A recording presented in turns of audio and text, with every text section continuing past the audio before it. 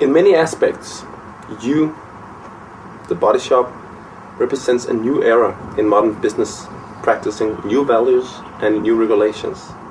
Please explain how you restrain possible opposition from unions, foreign organizations, national governments, etc. How much do you rely on support from your own organization to resist those opponents? You know, when people say that we've come up with a new language, a new idealism, that the Body Shop was one of the founders for that, I challenge that. I think what we did was to go into the past and collected some of the ideas that moved our spirit. For me, it was the Quakers. Incredibly good business people. Never lied, never cheated, never stole, gave back to the community who gave them their wealth, created schools in villages. They were my moral teacher.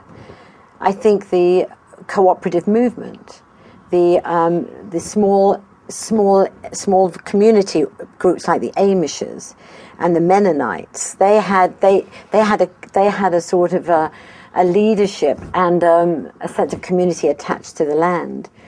So everywhere I went, I realized that the biggest dilemma out there was poverty. So if I could do anything to alleviate poverty in my business practice, I do it. So I didn't need the government. We were below the radar screen of the government, the media, everybody. Nobody was paying any attention to us until we went onto the stock market. Then suddenly we were a threat.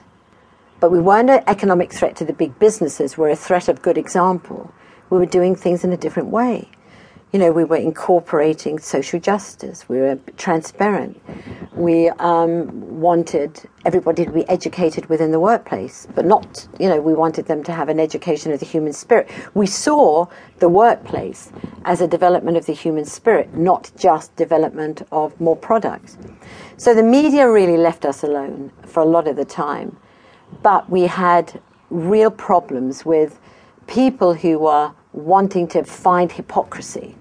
So there was a group of journalists who said, these socially responsible companies, we saw them do something 15 years ago. Those are liars and cheats. And, you just put your head up above the parapet. You try and change the language. You try and act in a different way. And you're slapped down all the time. So that you just, here we go again. And that's the nature of what we had. We had very difficult relationships later on with the media. Very difficult, because we would challenge them all the time. That's to be expected. I think it was fun. I never wanted to be approved by the glamour, the celebrity. I just wanted to I love the notion of going in the opposite direction. And I think being different and brave and bold and taking the language and the words. I remember going into an Indian village, and in this little bank, there was a notice, one statement by Mahatma Gandhi, that was all it was, and it said, I define spirituality as being in the service of the weak and the frail.